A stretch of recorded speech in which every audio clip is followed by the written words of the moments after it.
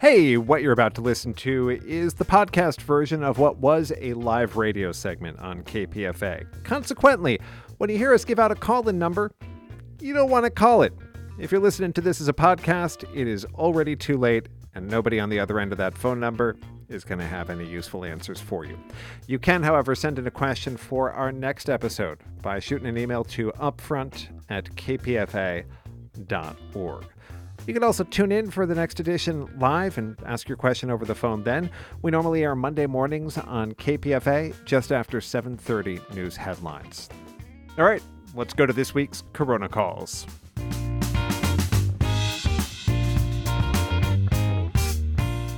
We're going to turn, as we do most weeks at this time, to new developments in the world of COVID-19 with a segment we call Corona Calls. Our guest is Dr. John Swartzberg, Clinical Professor Emeritus of Infectious Diseases at UC Berkeley School of Public Health. Good morning, Dr. Swartzberg. Good morning. We have an extremely full mailbag this week, so I thought we would start right off the bat with questions from our listeners. Many about the vaccination plan for this fall, which, as far as I understand it, there should be a reconfigured COVID booster available as soon as mid-September. That is contingent upon FDA approval. Gus in San Francisco writes, is it safe to have the RSV and the latest COVID booster at the same time as the flu shot? Well, Gus, we don't know because it has not been studied yet. It likely would be safe, but we don't want to just guess about that. So we have to study patients in trials, people in trials who get the two together versus splitting them apart. Right now, the advice would be to not take them at the same time. Sorry, you said the two together. He was asking about the RSV shot plus the flu shot plus the COVID shot. Oh, excuse me. Well, we do know about COVID and influenza vaccines. They can be together because that has been studied. It's safe to get them at the same time. You can't get them with the same injection because they're two separate injections. Hopefully, sometime in the future, we'll have them combined so you can get the two at once. But right now, you could get flu and COVID together for your vaccine if you want to. RSV you can't because it hasn't been studied with the two. So RSV is going to have to be given alone, and then you should probably wait maybe a couple weeks, maybe a little bit less, and get the flu or the COVID, and then COVID, you could get the flu and COVID together. Suzanne in Orinda has a specific question that may apply to a bunch of people. She writes, I am 80 years old, last boosted in September of 2022, and planning a trip to India this January. Is it better for me to boost as soon as the new booster is available and then boost 4 months later? Sorry, to boost right now and then boost 4 months later with the new and improved booster, or to wait for the new booster that is coming out sometime this fall? Got it. It's a tough call. If she's not traveling until December, then I would wait until the new booster is available. And you were mentioning earlier that the word is from Dr. Cohen at the CDC that it should be available sometime in the middle of September. That's probably when it's going to be approved, and it'll probably take a week or more for people to be able to get it. And for people who want to get it at the pharmacies, it may even take longer. So I think we're probably talking about the end of September, early October from the best one can read tea leaves at this time. So if she got boosted in October, she'd have very good protection for October and November and pretty good for December. You know, timing the COVID vaccine is really fraught with danger because really you want to be maximally protected when you're going to get exposed, but we can't predict when we're going to get exposed. So I think that what I would recommend, Suzanne, is at 80 years of age, I would definitely get the booster, and I would get it when it becomes available.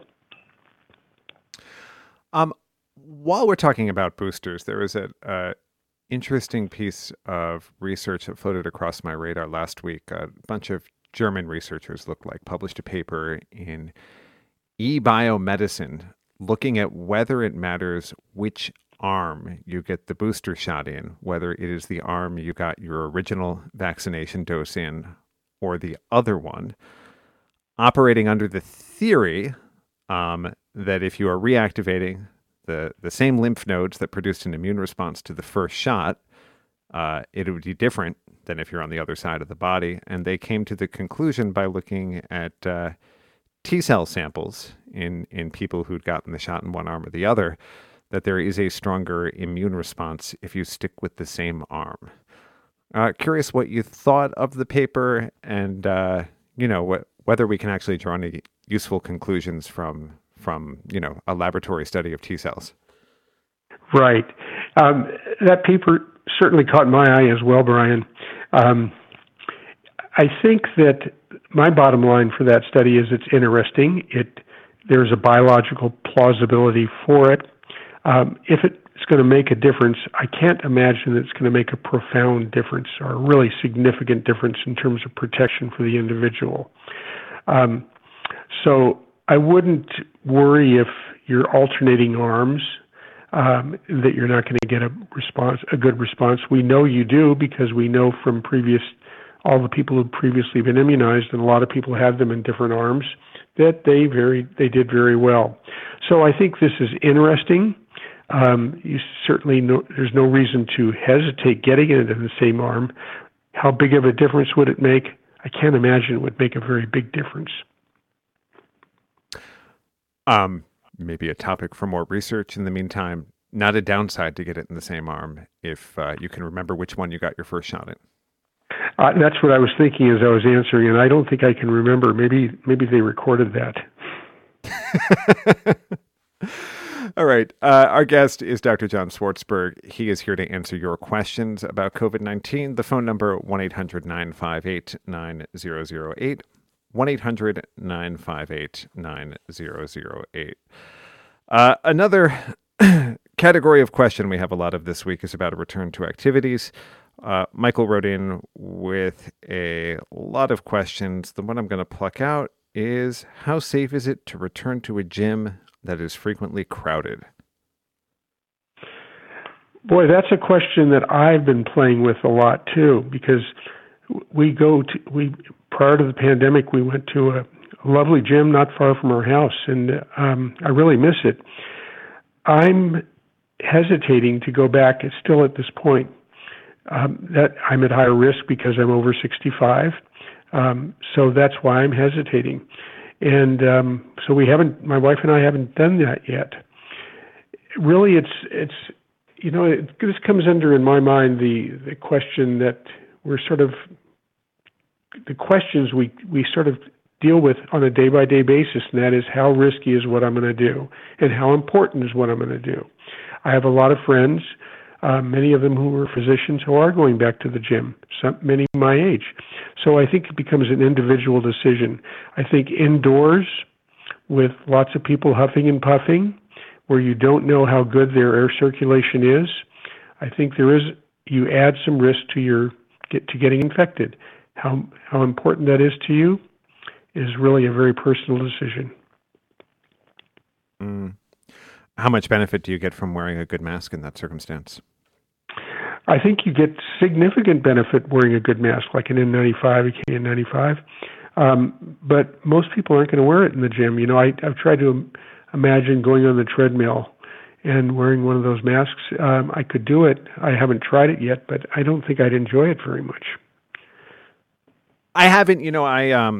I wore an N95 on some of the wildfire smoke days when we first started having them in 2017. On bike rides, which is my preferred form of exercise. And boy, I seem to get winded faster going uphill. Just a fractional increase in the difficulty of pulling air through the mask adds up to a lot when you're kind of at the edge of what your body can do. That's right. And actually, that's been studied. And there is increased effort, not a great deal, certainly for non-exercisers, it doesn't make really any difference at all, but when you're really huffing and puffing, it could make a significant difference. All right. Let's grab a couple questions from the phone lines. First up, in Marin, we have Sonia on the line. Good morning, Sonia. Good morning. I'm curious about if I get the COVID booster when it comes out, what happens midwinter when we're also vulnerable? Can we get a second booster at that point or another booster? Yeah, that question, Sonia, is a really excellent one, and it's unlikely that it's going to be recommended. Let me give you a little background. It looks like with the previous boosters, we don't know, of course, with this booster, but with the previous boosters, we get excellent immunity protecting us against getting infected again for maybe a couple of months, and then it drops off pretty quickly. So that immunity from protecting us against getting infected is transient.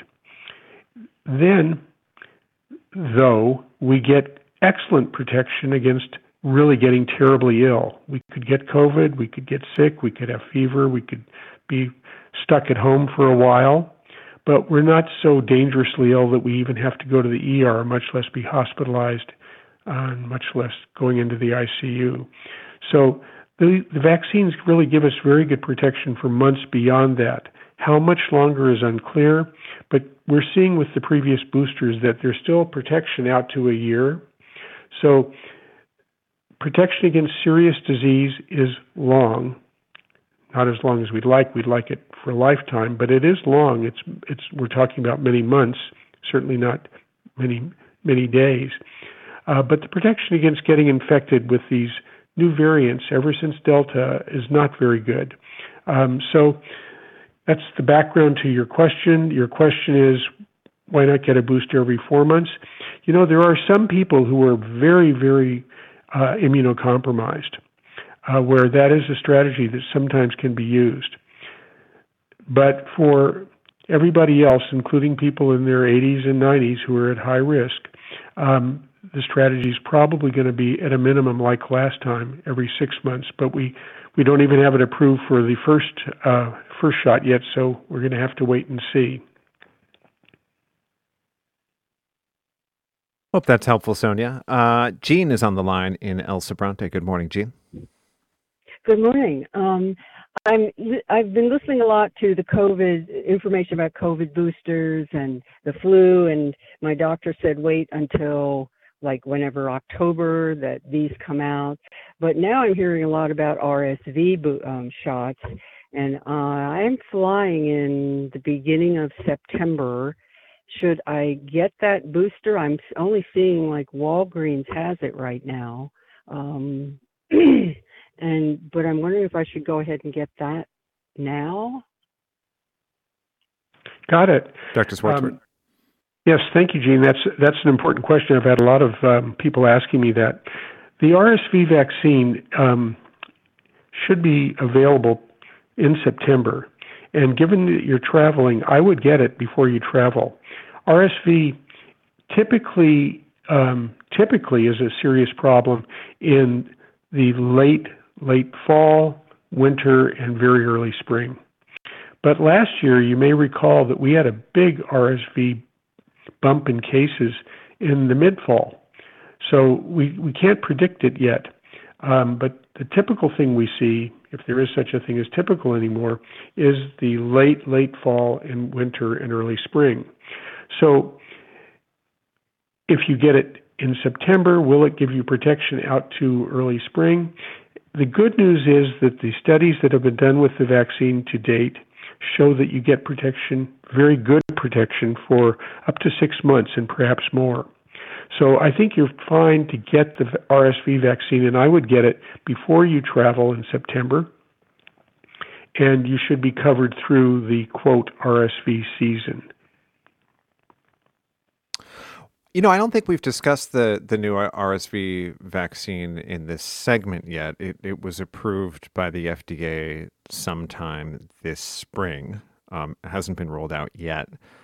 But notably, the trials that led to its approval, the group enrolled in the trials was people age 60 or over. So a well-matched study to the people who are being targeted in the vaccination campaign.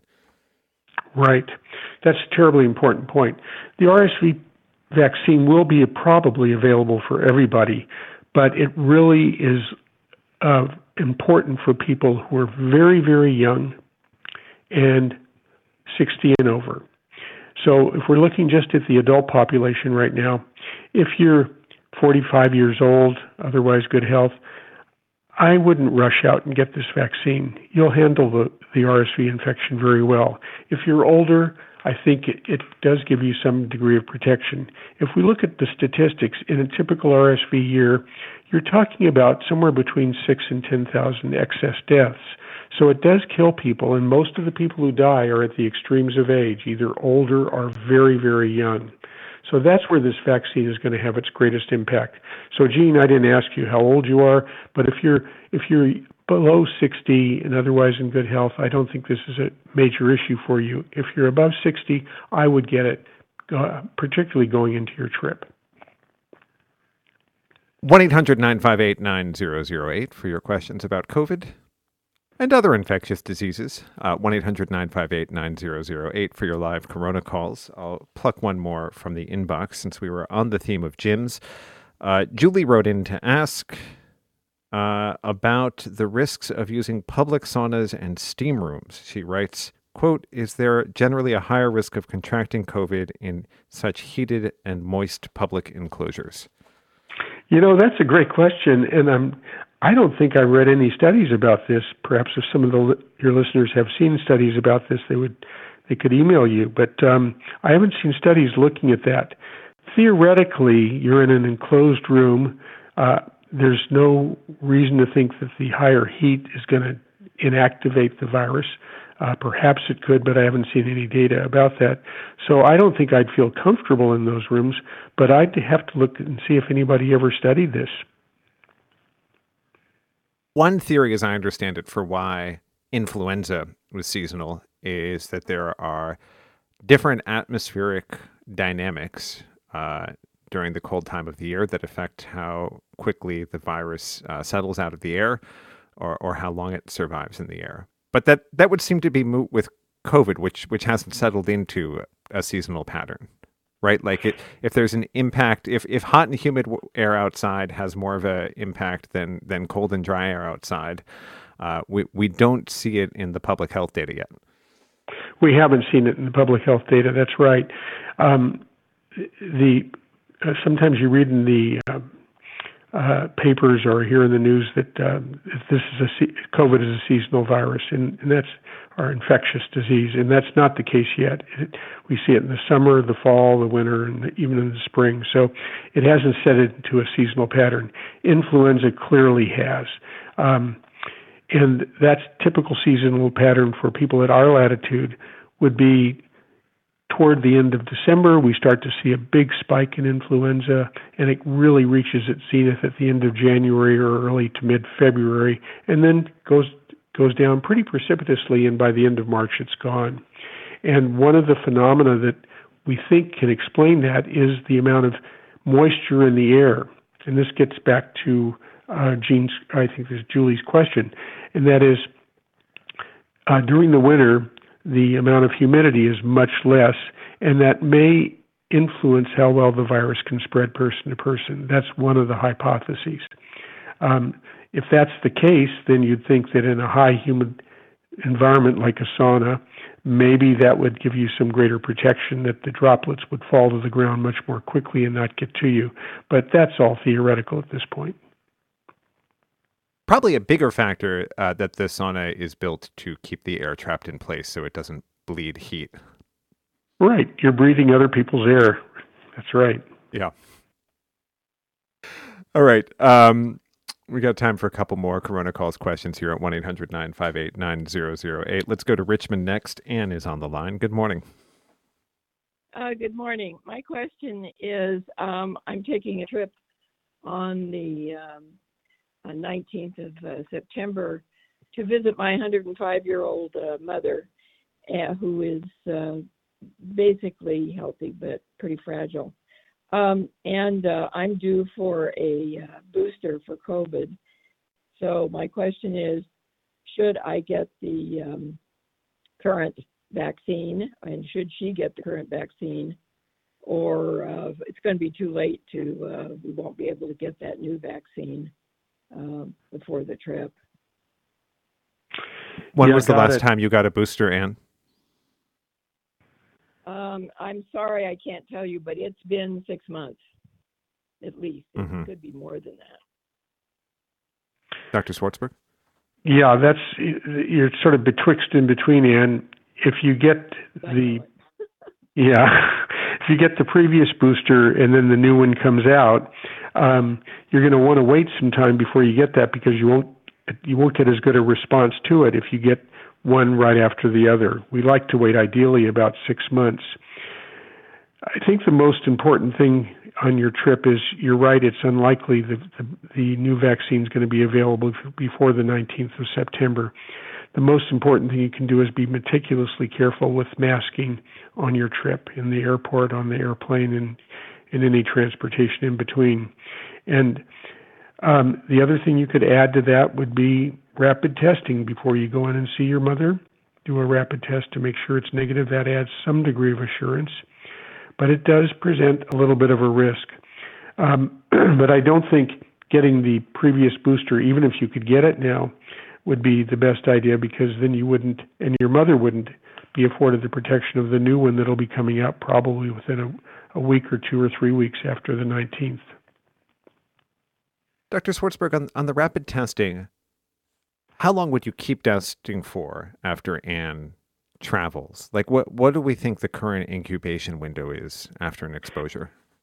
For most people, the incubation period is pretty short with Omicron and these subvariants of Omicron. We're talking about a day, 2 days, maybe 3 days. It's unlikely to be beyond 5 days. So the maximum I would be testing myself with the rapid test would be up to 5 days after the exposure. So maybe a protocol for Anne, once per day in the morning after she arrives for 5 days, do a test? I think that's a good idea. That's a very cautious approach, but I think given her circumstances, that would be a very good idea. Clearly on day 1, 2, and 3, those are the critical days. You could wait, if it's negative on 3, you could wait till 5, but depending upon how many tests you have. Anne, I hope it is a wonderful and uncomplicated visit for you. I am sure your 105-year-old mother is going to enjoy seeing you. Thank you so much for calling in with your question. And Dr. Schwartzberg, thanks to you for spending another Monday morning with us. You're welcome. Thank you, Brian. All right, that does it for this week's Corona Calls. If you want to send in a question for next week, we've set up a brand shiny new email address for you to do that. It's coronacalls@kpfa.org. Again, that's coronacalls@kpfa.org. Or you can catch us live Monday right after 7:30 news headlines at KPFA. We put a little bit of extra work into repackaging this live segment as a podcast because it feels like the information is useful to a lot of people, and we ought to make it accessible through as many channels as possible. You can help us get the word out by rating and reviewing it in whatever app you're using to listen. And if you want to pitch in some cash, we wouldn't say no. We always take donations at kpfa.org. I appreciate it if you mentioned Corona Calls when you make your pledge. My name is Brian Edwards-Tiekert. I hope you have a great week. Stay well. We'll talk to you next time.